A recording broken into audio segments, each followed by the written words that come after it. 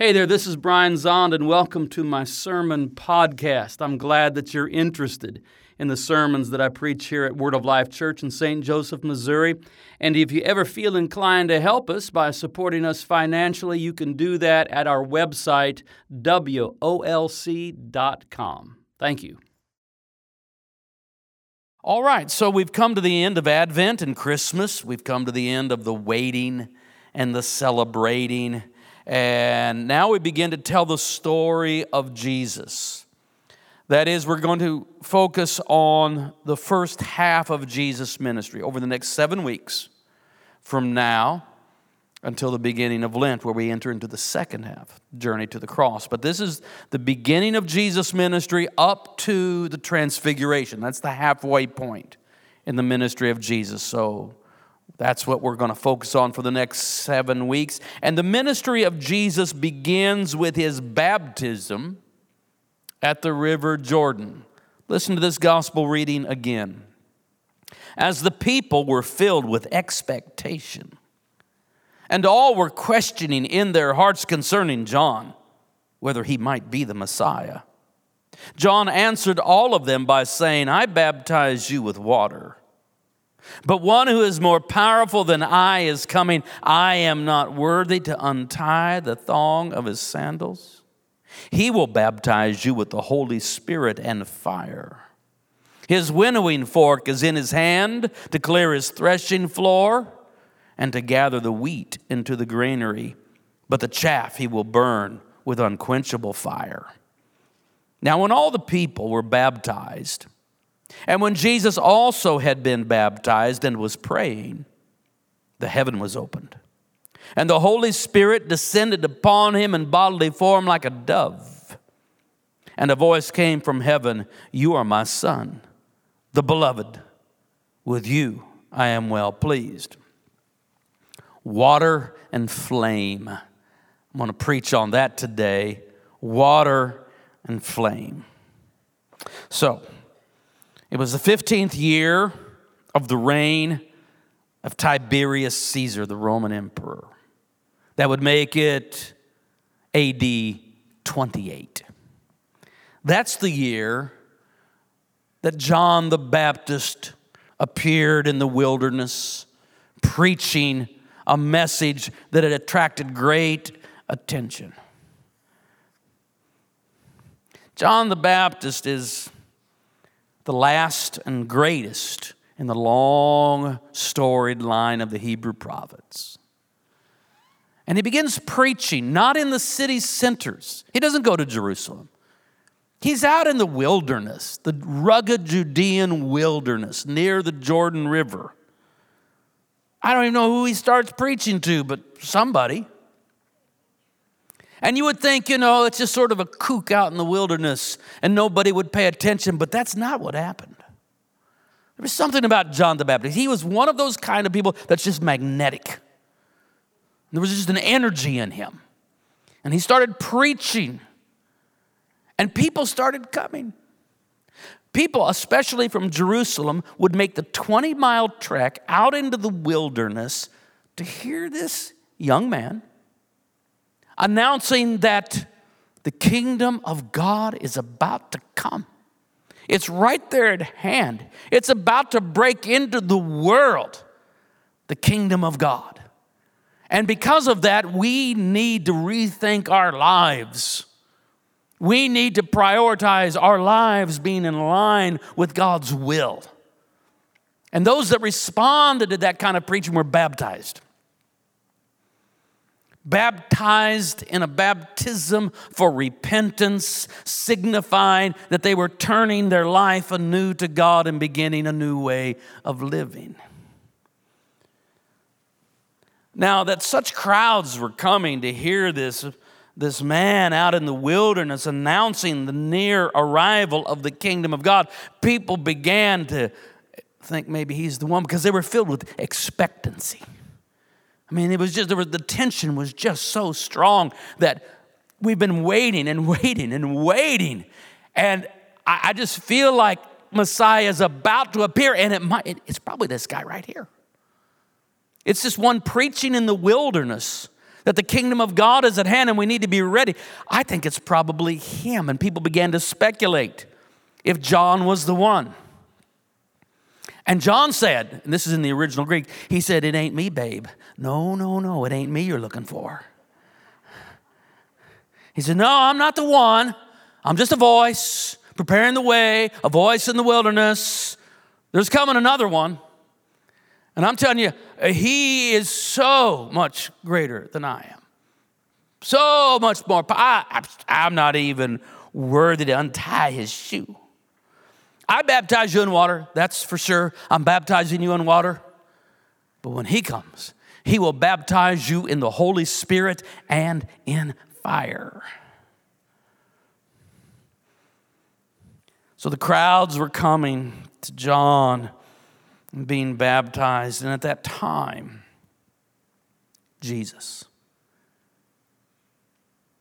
came from Nazareth with the crowds to John at the Jordan River, and Jesus too was baptized. Now, John is baptizing for repentance. And here comes the sinless one. And he participates in this public act of repentance by being baptized by John. What are we to make of this? Well, what we make of this is that Jesus is Emmanuel, God with us. Not God against us. Not God far above us. Not God distant and remote to us. God with us. And Jesus says, though he cannot say, "I need to repent," he can certainly be with us as one of us and say, "We need to repent. We need to return to God." And Jesus goes down into the same waters that everyone else was going down into. Jesus experiences the same baptism that the crowds were experiencing at the River Jordan. After Jesus was baptized and he was praying, the Holy Spirit came in the form of a dove and descended upon Jesus. And there was a voice from heaven that said, "You are my beloved Son, and you I'm well pleased." This is the first of 3 times that we will hear the voice of God speaking to Jesus in the course of his life. This is the first one. At his baptism, "You are my beloved Son, and you I'm well pleased." The second time is at the halfway point in his ministry, on the Mount of Transfiguration, when the voice says, "This is my beloved Son, in whom I'm well pleased. Listen to him." The third time is in Jerusalem, right before his suffering. Jesus is saying, "I know it's about to begin. And what shall I say? Father, save me from this hour? No, it's for this purpose. I've come to this hour. Oh, Father, glorify your name." And a voice that some thought was thunder spoke from heaven and said, "I have both glorified it and will glorify it again."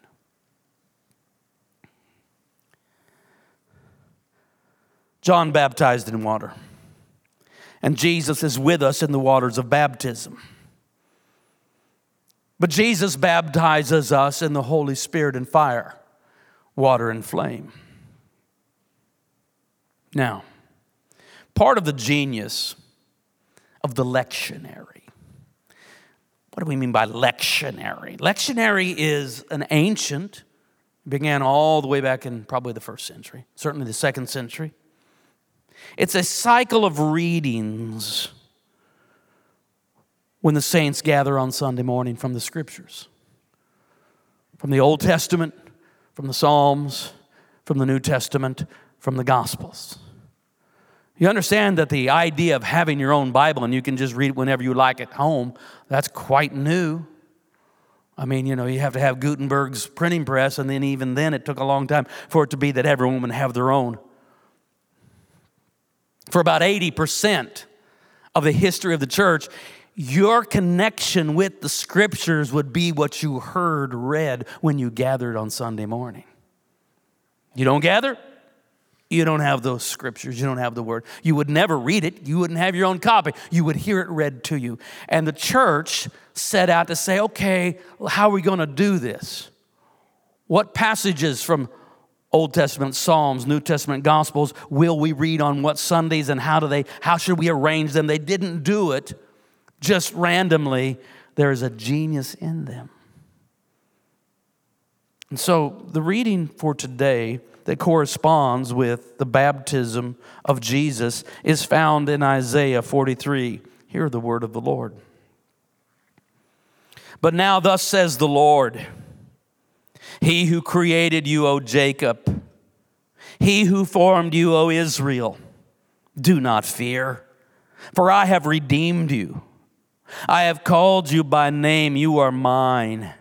When you pass through the waters, I will be with you. And through the rivers, they shall not overwhelm you.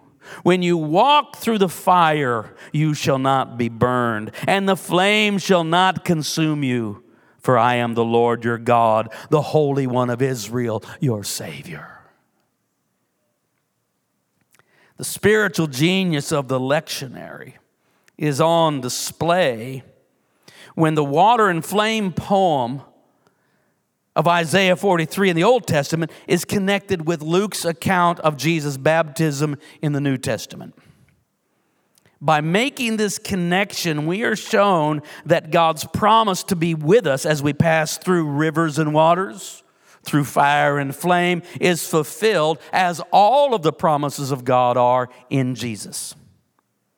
For Christ Jesus is the one who joins us in the waters of baptism and the one who purifies us in the baptism of fire. Isaiah's water and flame poem begins with, "Do not fear." This prophetic refrain is replete throughout Scripture because it simply cannot be said enough. We cannot hear too often from the Word of God the announcement, do not fear, don't be afraid. The vast amount of our spiritual maladies can be traced to the level of fear that is operating in our lives. And so we need the revelation of God's love that can dispel that kind of fear. And as we grow in our revelation of God's love, there is a corresponding diminishing of fear in our lives.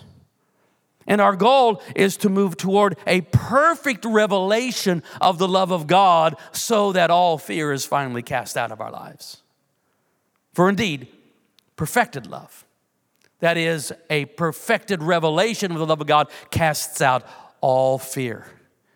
And how different would your life be if from this moment on you could just honestly say, I'm not afraid anymore? How different would be your life? How differently would you live? How much better would be your life if you could just, in all honesty and humility, say, you know what? I'm not afraid anymore. So the word of the Lord begins with, do not fear. Don't be afraid. Look at verse 2. When you pass through the waters, I will be with you. And through the rivers, they shall not overwhelm you. When you walk through the fire, you shall not be burned, and the flame shall not consume you. Again, water and flame. Notice the Hebrew parallelism. This is poetry. But ancient Hebrew poetry was not rhyming verse like we're accustomed to. Its primary poetic form was what we call Hebrew parallelism, where everything is said twice, but in a different way. You say it once, but then you say it again, but in a little different way. So what the poet Isaiah says is, you're going to go through waters, I'll be with you. Through rivers, they won't overwhelm you. You'll walk through the fire, you won't be burned. The flame shall not consume you. So, waters, rivers, flame, fire, you're not going to be destroyed by it. So look again, Isaiah 43, to just this little fragment of the verse. When you pass through the waters, I will be with you. Okay, that's our Old Testament reading. And then these wise spiritual sages that many centuries ago put together this lectionary said, okay, let's connect that with over in Luke 3:21, when all the peoples were baptized, Jesus was baptized too. When you pass through the waters, I'll be with you. When all the people were baptized, Jesus was baptized too. He's with us in the waters. Now, what are the waters? Well, the waters of baptism are connected with the grave. Thus, baptism is a burial. We're going to baptize people here the last Sunday of January 30th. Baptisms are happy funerals. You know about sad funerals. These are happy funerals. But they are funerals. They are a burial. It's a watery grave. It's a burial in the waters of baptism. Paul says you have been baptized with Christ. You've been buried with Christ through baptism into death. So the waters of baptism are a watery grave. And Jesus is baptized with us because Jesus is the Word made flesh. Jesus is the Word made mortal. Jesus is the Word made that which is capable of entering into death with us. Jesus shares our humanity and our mortality with us, so he enters into baptism with us. He enters into death with us. Most icons of the baptism of Jesus depict Jesus' baptism as a kind of burial. This is probably the most common style of icon.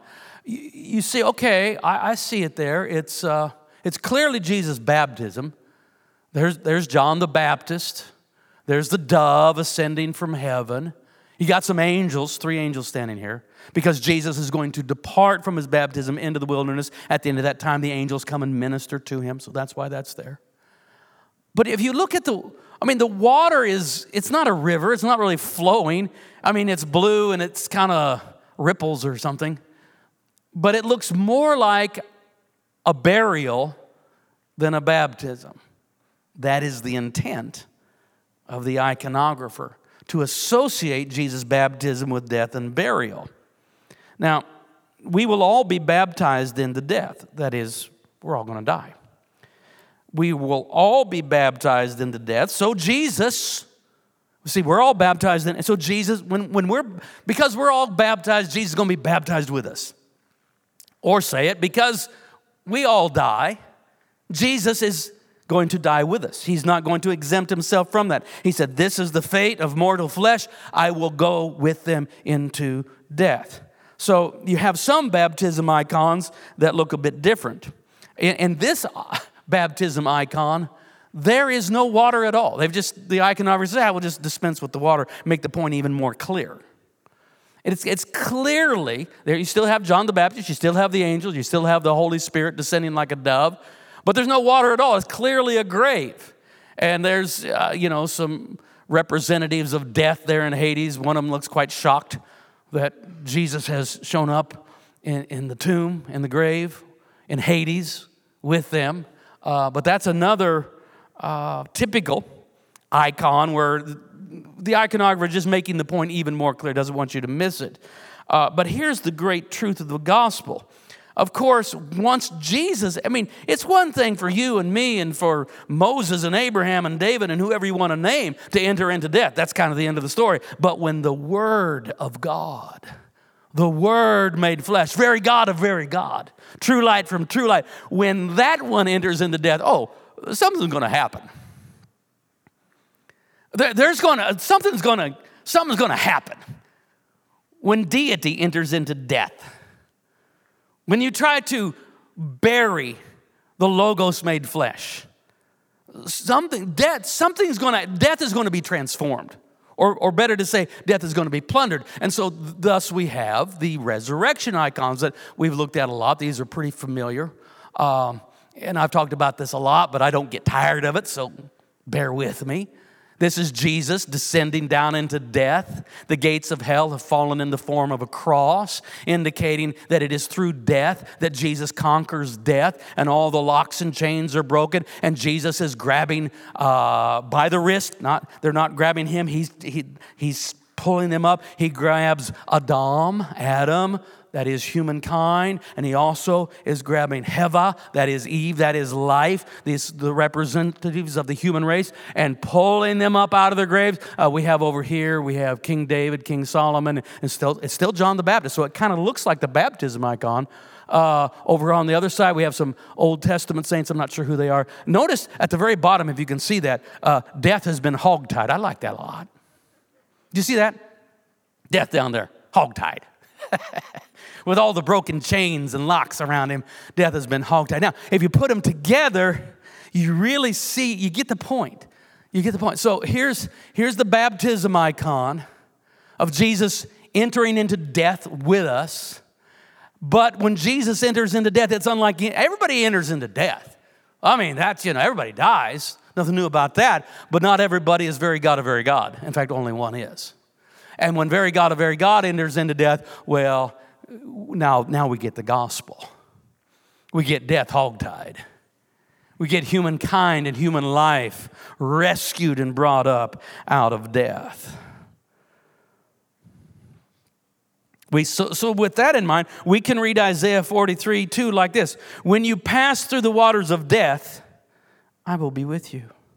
And through the rivers of Hades, they shall not overwhelm you. So put it in there, put them up one more time, that one that has the both of them. And so Jesus is with us in the water. He's with us in the river. But for Jesus to be with us, it's not just solidarity. Oh, you die, I'll die too. No, Jesus is with us so that we won't be overwhelmed. So how does Isaiah say it? You look at that, I'll read this. When you pass through the waters of death, I will be with you. And through the rivers of Hades, they shall not overwhelm you. That's just the gospel right there. If that doesn't make you happy, I don't know what I can do for you. All right, so that's how Christ is with us in the waters of death. But what about the fire? Because the sermon is water and flame, and both are mentioned in both passages in Isaiah 43 and Luke 3. What about the flame? What about the fire? John the Baptist announced that Christ would baptize us in the Holy Spirit and fire. He baptizes in water, John says, but this one will baptize you in the Holy Spirit and fire. John said the work of Christ would be to gather the wheat but consume the chaff. He said it like this: He will gather the wheat into his granary, but the chaff he will burn with unquenchable fire. All right, we're working with the lectionary. How might Isaiah's water and flame poem inform how we understand John's wheat and chaff prophecy? Isaiah says, when you walk through the fire, you shall not be burned, and the flame shall not consume you. Okay, I'm going to read it again, but I want you to listen to how I read it. When you walk through the fire, you shall not be burned. The flame shall not consume you. The fire will be there. The flame is present, but you won't be consumed. Something's going to be consumed, but not you. The unquenchable fire that Christ causes you to pass through or baptizes you with will not consume you, but it will consume the chaff that you falsely think is you. This is a problem. We get our flaky self, chaffy, flaky. We get our flaky self mixed up with our true self. Sometimes the flaky stuff can get so attached to us. By flaky stuff, you know what I mean. Pride, selfishness, greed, lust, whatever. All that flaky stuff. It can become so attached to us that we think it's us. We think I am that one. I'm that greedy, no good, selfish. That's who I am. No, it's not. It's just a bunch of flaky stuff that has got attached to you. And you might confuse it for who you are, but it is not who you are. We tend to think that some people are grain and others are chaff. Very kind of dualistic, black and white, good and bad, us versus them. We might want to think, we're the wheat, they're the chaff.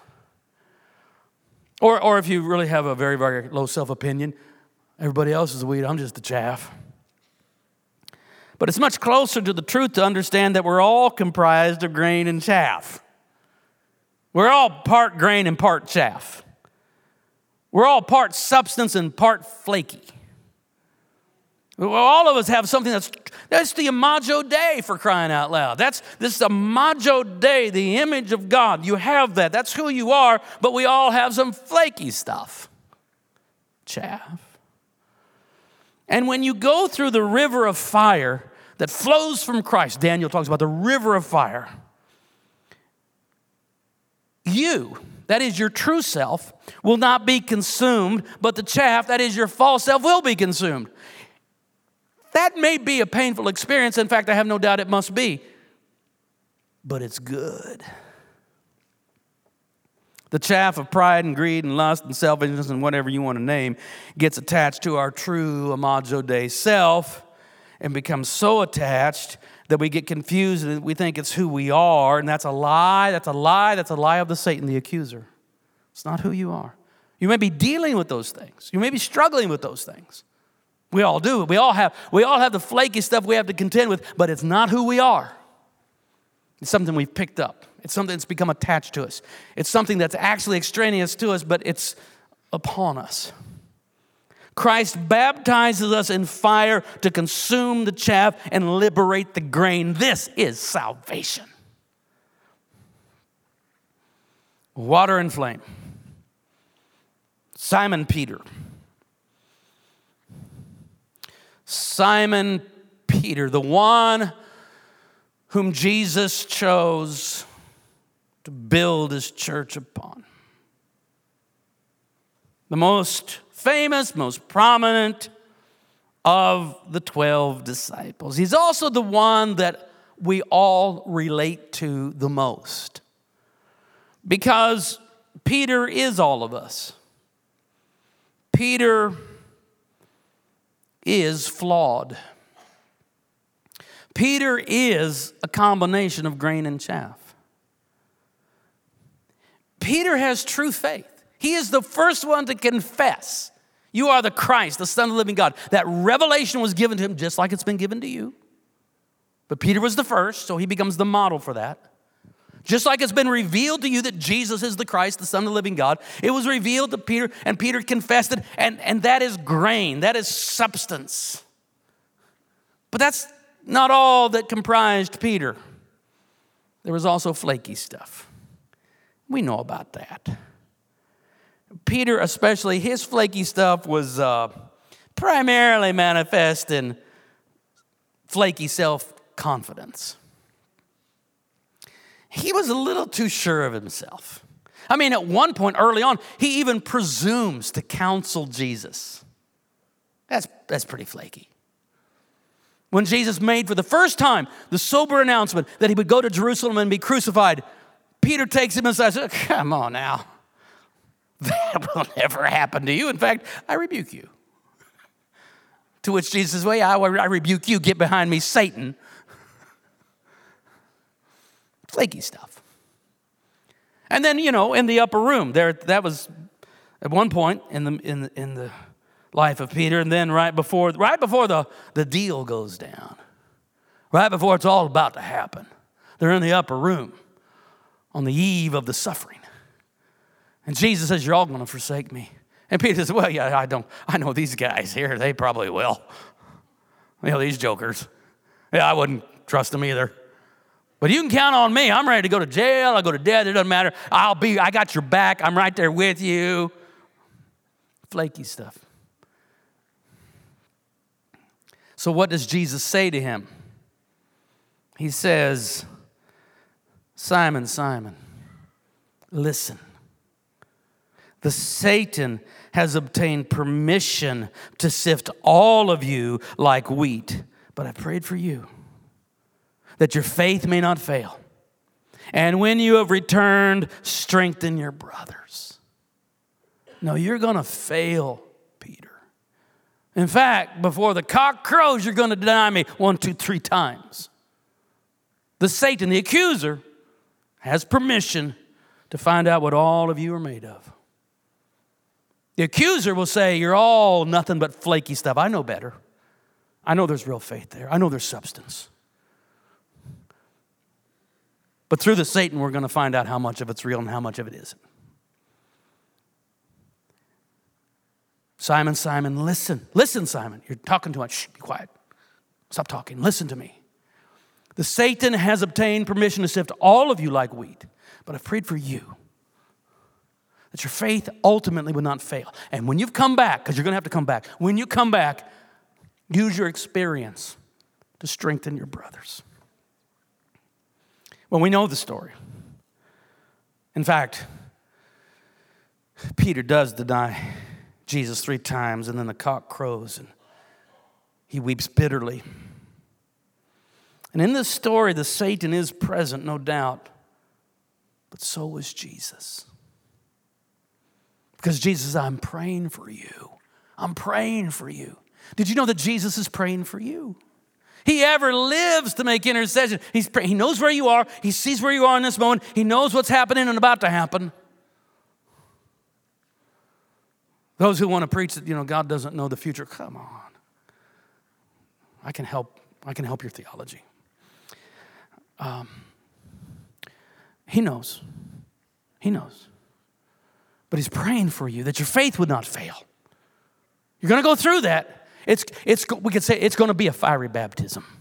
And this is what it was for Peter. We could describe this as Peter's baptism by fire. It was a painful baptism. That's why he weeps bitterly, but he came through it refined, humbled and refined. The fires we pass through are for our refinement. They're for the consuming of the chaff. They're for the liberation of the true grain. They're for the revealing of the true self that you are. The fires we pass through not only refine us, but they give us the experience to help strengthen others. If your testimony is, I never really been through much. It's all been, it just kind of came to me. Life has just been pretty much one bed of roses after another. Well, good for you. Sit down, be quiet. You have nothing to say. But those that have been through some things, those that have failed, but their faith has somehow survived. Those that have had spectacular failures, thrice denials of Christ. That's pretty spectacular for a guy you're going to build the church on. But it doesn't disqualify him. Somehow he holds on to his, I believe in Jesus. I'm not believing in me much anymore, but I believe in Jesus. Hold on to that, and you can find your way back, and then you'll be in a position to help strengthen your brothers and sisters. You say, we're all going to fail. We're all flaky. We're all going to go through some fires. But you know what? It's good for us. It burns up all that flaky stuff that never was who we are to begin with. Jesus is the one who is with us in the waters of death and in the fiery baptism of refinement. Jesus says to you, when you pass through the waters, I will be with you. And through the rivers, they shall not overwhelm you. When you walk through the fire, you shall not be burned, and the flame shall not consume you. For I am the Lord your God, the Holy One of Israel. Amen and amen. Stand up with me.